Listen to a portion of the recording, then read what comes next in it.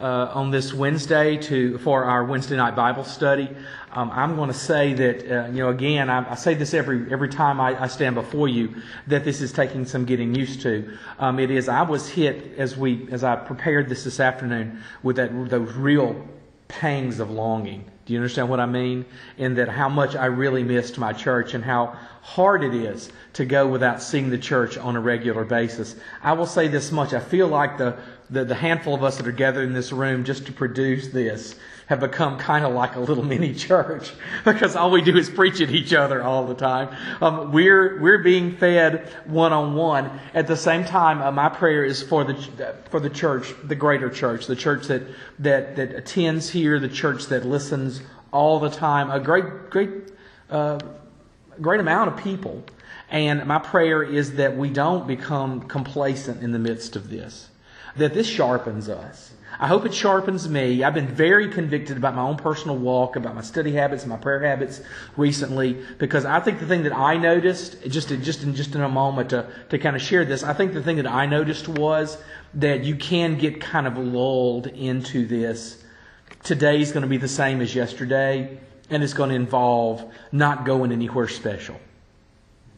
That the days can feel very pointless. What I would say is this, like the man, like Paul in prison, we can still sing hymns. Our bodies may be imprisoned in a sort of a makeshift prison of being required to stay home, but it doesn't mean that our spirits are imprisoned. It doesn't mean that our desire to worship is imprisoned. And so I pray that is freed, and it's beginning with me, not just with the gentleman or in this room or with the church as a whole, but beginning with me, was that this has caused me to look back and say just how structured I am. Am I in my love for the Lord, and how much do I really seek Him? Because when you don't have the limitations of a job, it can be very easy to put things off, can it? It can be very easy not to rise early and pour myself into the Scriptures and spend time in prayer and pray for my church family, for the losses that are happening and continue to happen within our church family, within our community, for the sick and the bereaved. It can be very easy to put those things aside. So my prayer is that we remain sharp. That in fact this sharpens us. That this adversity causes us as a church to rise up. It is as a church to be more committed in prayer, more committed in study, more committed in witness. That the voice that God's given us collectively becomes a voice that is for the gospel every single day. And that it's heard in ways that we never really thought of having it echo before, Brother Brian. We thought we could always just walk up to people and tell them the truth, and now we have to find different ways, don't we? And that causes a sense of innovation in the gospel, not a new gospel, but a new presentation of the gospel, a new proclamation of the gospel, and a new demonstration of the gospel. That would be my prayer. Let's read Psalm 8, and then we will pray together. And then I'll take some time and sort of walk us through Psalm 8. In Psalm 8, verse 1, O Lord, our Lord, how majestic is your name in all the earth. You have set your glory above the heavens. Out of the mouth of babes and infants, you have established strength because of your foes, to still the enemy and the avenger. When I look at your heavens, the work of your fingers, the moon and the stars, which you have set in place, what is man that you are mindful of him, and the Son of Man that you care for him? Yet you have made him a little lower than the heavenly beings and crowned him with glory and honor. You have given him dominion over the works of your hands. You put all things under his feet. All sheep and oxen, and also the beasts of the field, the birds of the heaven, and the fish of the sea, whatever passes along the paths of the seas.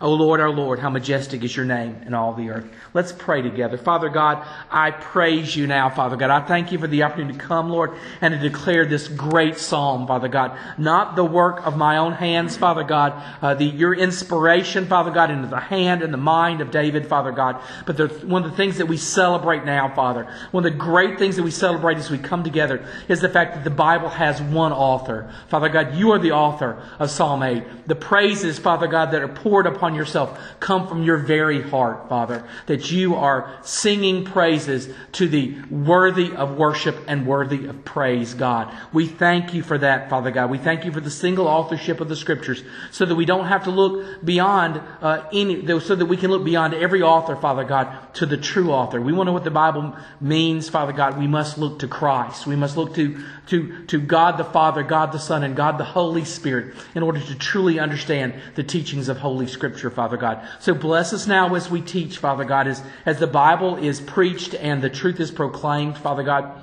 I pray, Father God, that I right now am a man, Lord, who is set apart for this purpose, Father God, and ready to do what you've sent me to do, Father God. I pray, God, for everyone who listens, that your hearts are widened right now to receive the truth, Father God. I pray, God, that I would not stumble, but where, Father God, my foot is unsure, Father, I pray, God, that you will shore up the path underneath me, Lord. I thank you, Father God. I praise you, and as you please, God, to bless us now as we listen, Father. In the name of Christ I pray.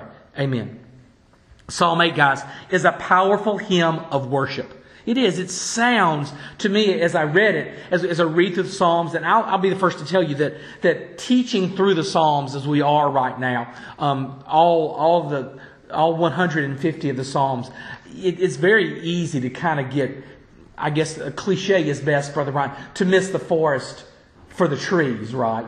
And you can, because oftentimes, even though we are experienced teachers of the Scripture who spend a lot of time reading, and if anyone who's ever preached has preached in the Psalms, because the Psalms just lend themselves to God's gospel truth just so well. They are God's gospel truth proclaimed through poem and proclaimed through song. It can be easy, can't it, Brother Brian, to get caught in little nuances. And then to go off for page after page after page for a little nuance because we never noticed it that way before. It is the novelty, Brother Kyle, of seeing that truth there. That it can be not inflated, because no biblical truth is ever inflated, but it can start to darken out other truths. It can be so bright for us, and it can seem so wonderful that we saw it. It's very hard to go into before people and show them how exciting this ought to be. Right? And so it's a very easy thing to lose track of when you're preaching your way through something, because on every page turn, there just seems to be something so magnificent. With this, I wanted to stay grounded as well as I could, because I realized I could lose myself in the Psalms so easily. And I want to be guided through the Psalms by the Holy Spirit. I don't want to guide Him. I want Him to guide me. I don't want to point Him in directions and ask Him, what does this mean? I want Him pointing me in directions and showing me what it means so that I can share it. But when I saw Psalm 8, one of the things I said was, it sounds like something we'd sing. Not in its message so much, but man, in its organization.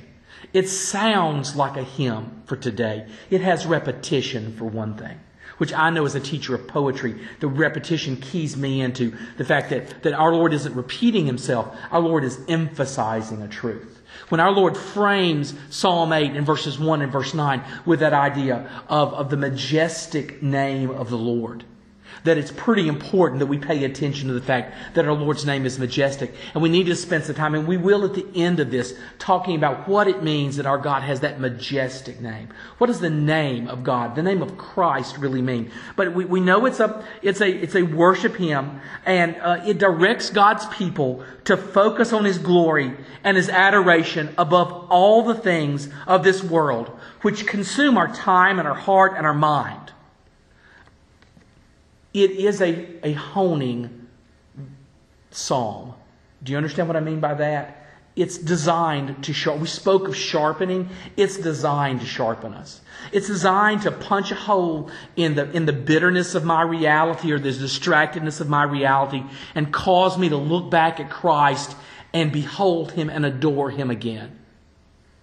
Because God saved us with the gospel truth.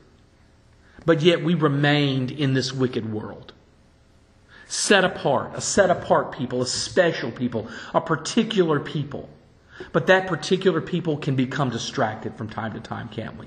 That particular people can lose their the focus of their lives. This one causes me to look back and say, God, my major goal in life is to adore you. Is to offer adoration and praise to a mighty God. Look, Psalm 8:1 declares the majesty of the name of God. O Lord, our Lord, how majestic is your name in all the earth.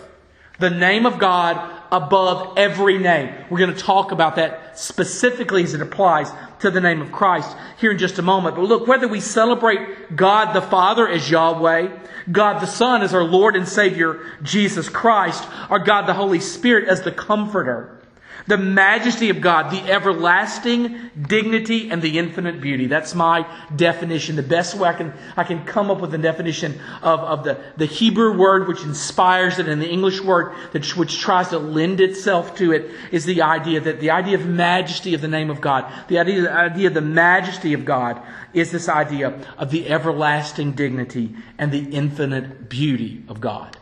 That's what majesty is. God is majestic before us. He strikes awe into our hearts. When the world sees Him, we tremble in His presence. He's not just a person. We're used to that. He's not just a natural force. We've seen that before, haven't we? He is a supernatural presence that's unlike any other in all of creation. In fact, all of creation stems from and flows from Him. He is the uncreated God. He is the I am that I am. I am who I am. He is the self-existent God. And so when we talk about His majesty, talk about the majesty of the self-existent God, we are highlighting that everlasting dignity and that infinite beauty. It's a heart-rending acknowledgement that our all-encompassing adoration is directed toward our Creator and not toward ourselves. Because we can spend a lot of time can't we, adoring ourselves. Now, typically, I think my adoration and the adoration of most men takes the form of self-pity. Right? Feeling sorry for ourselves. Or some type of indignation where I feel like I've been done wrong by others. When I start to let God take the place at the center of my focus, at the center of my human adoration, then I stop caring very much about offenses. I stopped caring very much about want or need or longing.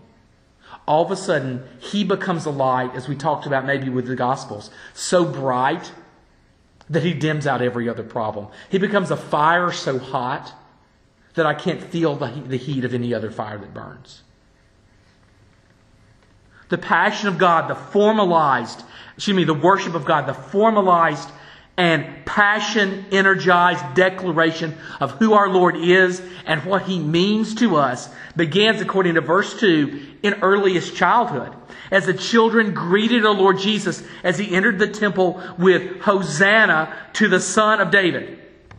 And in their defense, our Savior quoted Psalm 2. He says, out of the mouth of babes and infants, you have established strength because of your foes to still the enemy and the avenger. Out of the mouth of babes and infants, He establishes, He strengthens His praise.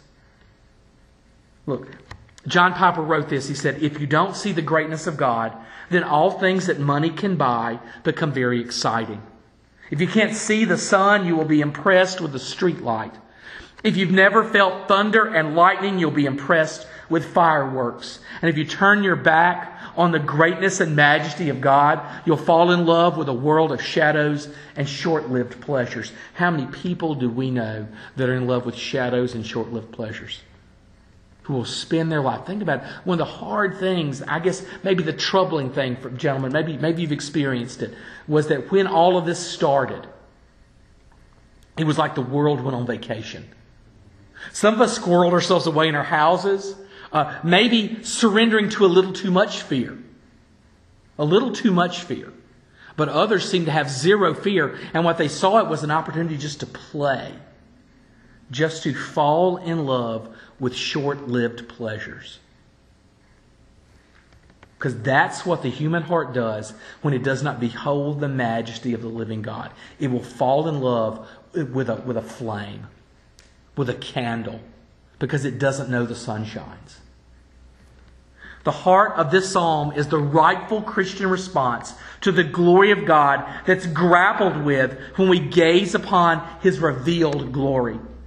One of the great thing about this psalm, gentlemen, is that it's going to call us to have that Isaiah 6 moment and to gaze at God rightly, to see Him through the pages of Scripture, to experience Him through the rush and the power of the Holy Spirit, to sing His praises, to do all those things that we've been taught to do, but to do them anew, to do them rightly, to do them in exile and isolation.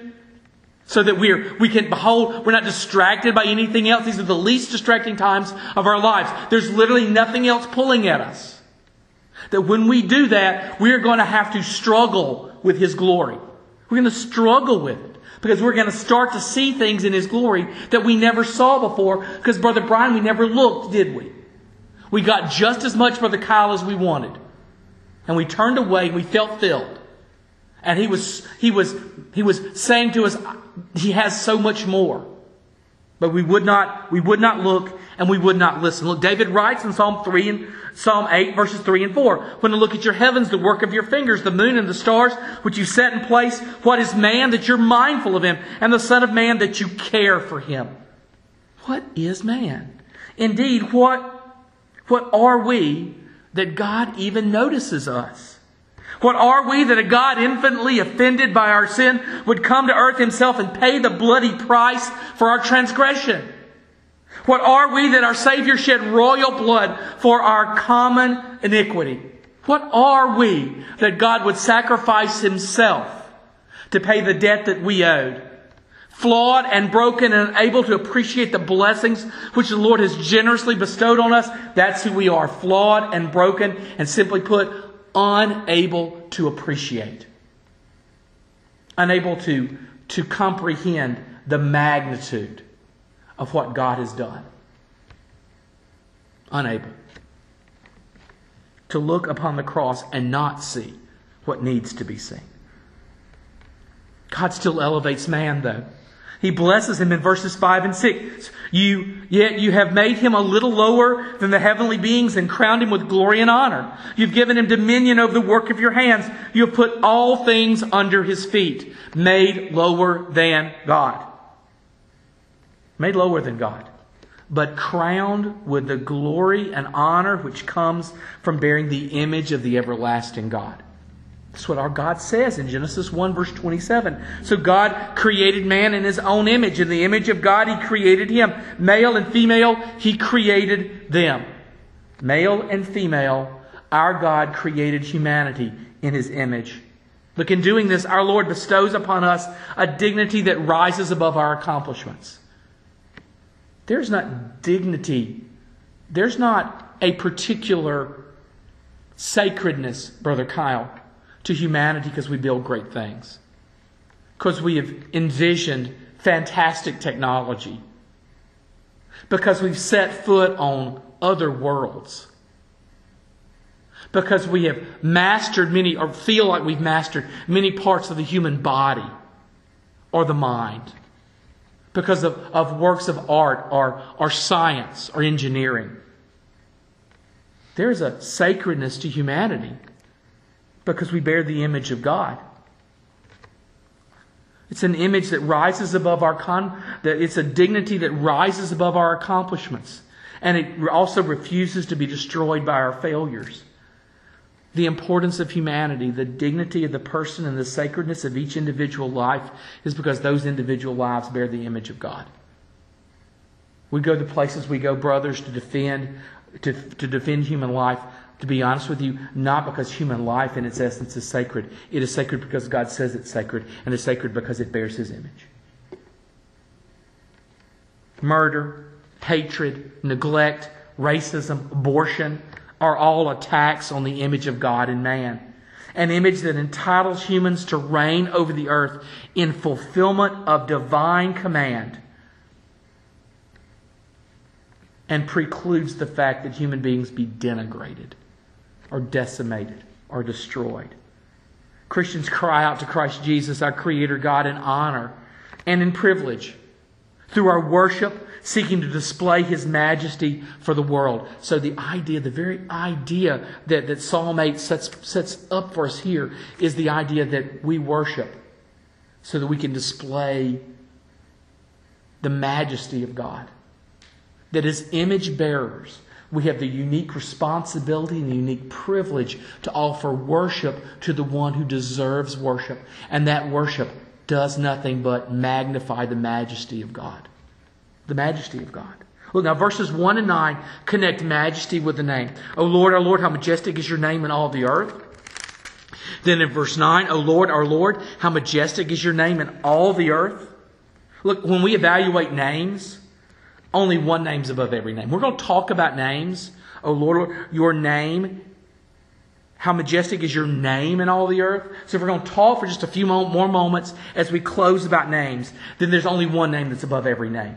And that is the name of Jesus. The Apostle Paul explains to us the power inherent to the name of Jesus when he writes in Philippians 2, 9 through 11. He says, therefore God has highly exalted Him and bestowed on Him the name that is above every name, so that at the name of Jesus every knee should bow in heaven and on earth and under the earth, and every tongue confess that Jesus Christ is Lord, to the glory of God the Father. Our Lord's exaltation by His Father is realized in two actions: genuflection and declaration. Our bowing and our declaring of God. Everyone will bow and will confess that Jesus is Lord. And this brings glory to God. The confession that Jesus is Lord brings ultimate glory to God. At the same time, liberty from sin for those who repent and believe is the work of Christ that benefits the entire world. Liberty from sin. Now, we need to stop and speak of that in more detail for just a moment. The idea that we would be turned loose from the power of sin. On one hand, we have a God so majestic that His name, the very name of God the Son, Jesus, will make every knee bow and every tongue confess.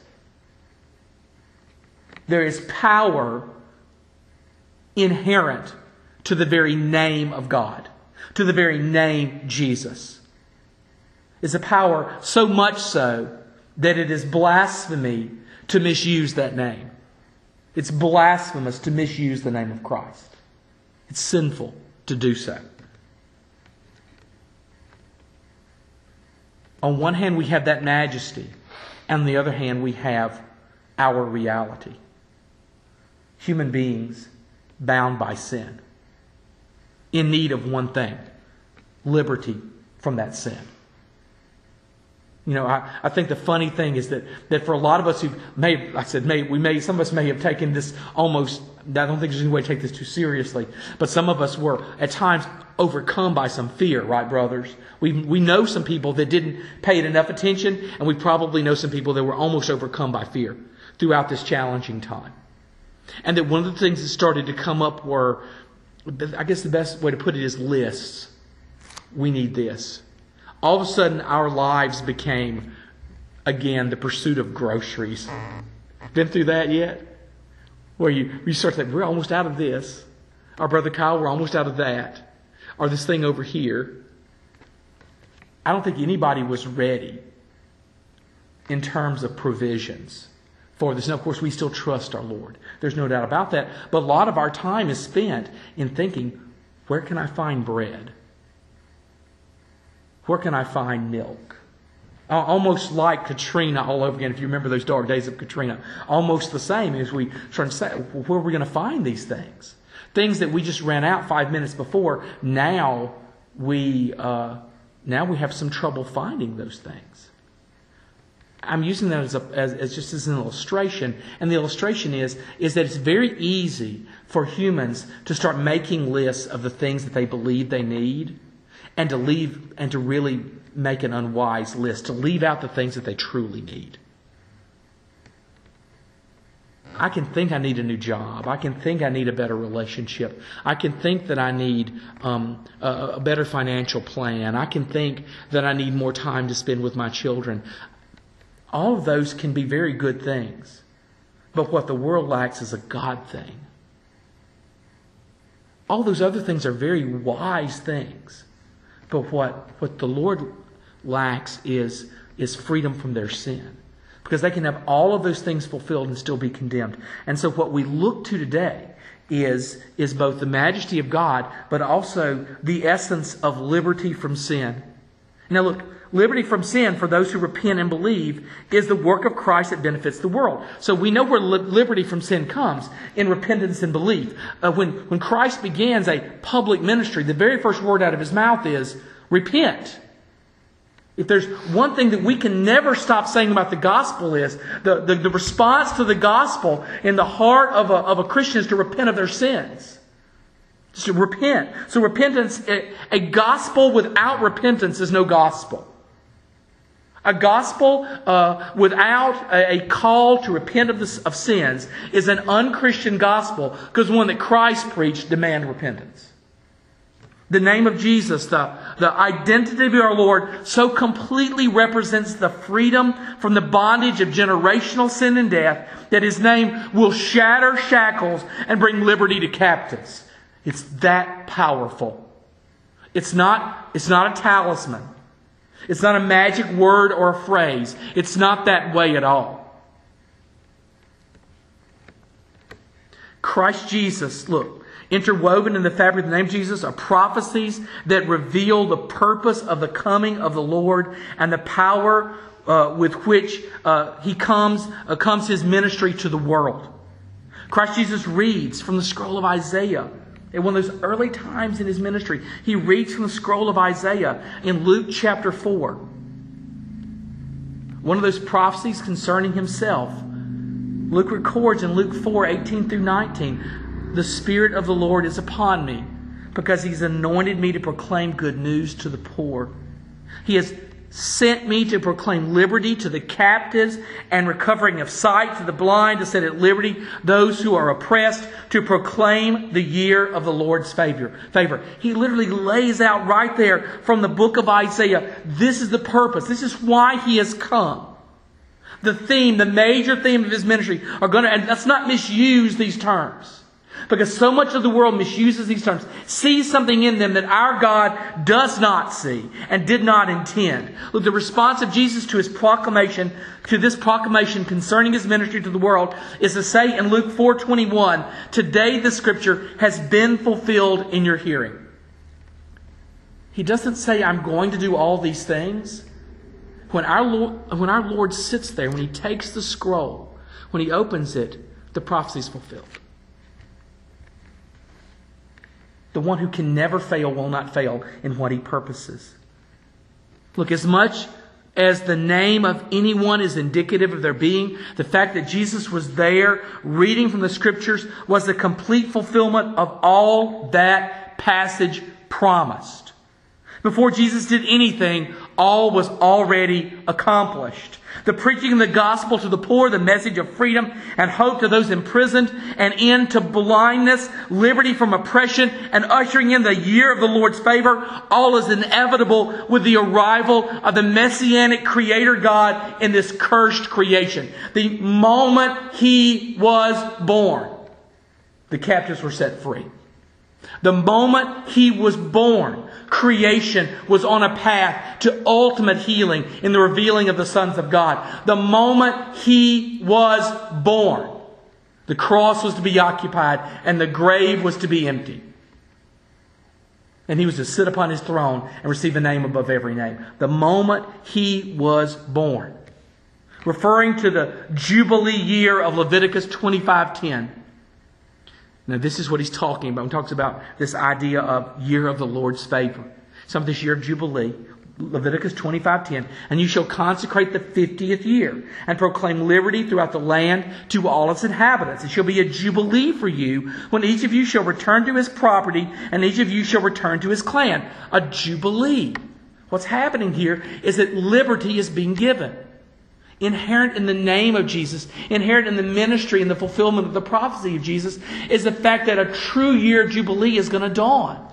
The old year of Jubilee, the idea that inheritances would be returned, that livelihoods would be restored, pales in comparison to what the true King is going to do when He comes and proclaims a year of Jubilee. When the year of Jubilee is based on the blood of Jesus and the work of Jesus and the power of Jesus and the love of Jesus, when that year of Jubilee dawns, then all of a sudden the old debts truly are going to be canceled. The Jubilee was not just a time of cancellation of debts and the return of sold property to its ancestral ownership, but it was a return to financial freedom for those who had inherited poverty. It was a return for financial freedom. However, similarly, Christ is declaring in His person the end of spiritual poverty and alienation of fellowship. Because in the end, the problem on this earth isn't that we've got people who are financially poor. The problem on this earth is what people are poor in terms of Jesus. The problem on this earth is with people who are poor in terms of the gospel. Simply put, in this room right now, or anyone listening, if you have received the gospel of Jesus Christ, then you have received the greatest riches in the world. If Jesus Christ has claimed your heart out of darkness and brought it into marvelous light, if He has ended your bondage to sin and death and given you eternal life, then you are richer than anyone could imagine. Because there's a world out there that thinks that what it needs is financial riches to have a fulfilling life. But Christ's promise is that in the depths of your poverty, you can have everlasting riches. Financial hardships are tragic, but they are unavoidable. However, they will die as this world grinds to a merciful halt. That's right. You may be poor right now, but one of these days this earth will stop spinning. One of these days the eastern sky is going to open and our Lord is going to return for His people. And when that happens, it doesn't matter how much you owe. It's going to burn up. Along with the bank you owe it to, or the mortgage company that bought your mortgage. It's all going to be gone. The ultimate release from debt is going to be when Christ returns. Financial hardships will be gone. Yet the greater poverty is the one which Jesus comes to declare an end to. Oppression by sin which robs us of Christ. There are people in this world within the sound of my voice right now who've chosen sin over Christ. Who've listened to their flesh and listened to the world. Who've been in bondage in the delusion of sin. And Christ comes to break that bondage and end that delusion. Comes to declare an end to oppression by sin, which robs us of Christ. And remember, that oppression only releases us, only relinquishes its hold, Brother Brian, when we are spilled over into judgment and to hell designed for the wicked. But God's answer is clear. God's answer is expressed in Isaiah 35 verse 5. Then the eyes of the blind shall be opened, and the ears of the deaf unstopped. If there's one thing we proclaim today, here in the midst of Holy Week, is that eyes would be opened and ears unstopped. That people could not see the truth, would see the truth for the first time. And people who refuse to hear the truth would hear the truth for the first time. Because I tell you, in a time of death, in a time characterized by death, it is absolutely important that people see and hear the truth. Because we do not know when death comes. Death awaits us all every single day. But now is a season of death in which scores are being called to judgment. Judgment. It's important that people have their eyes opened and their ears unstopped. The majesty of Jesus commands. The majesty. The majesty of the risen Savior commands. The name of Jesus beckons.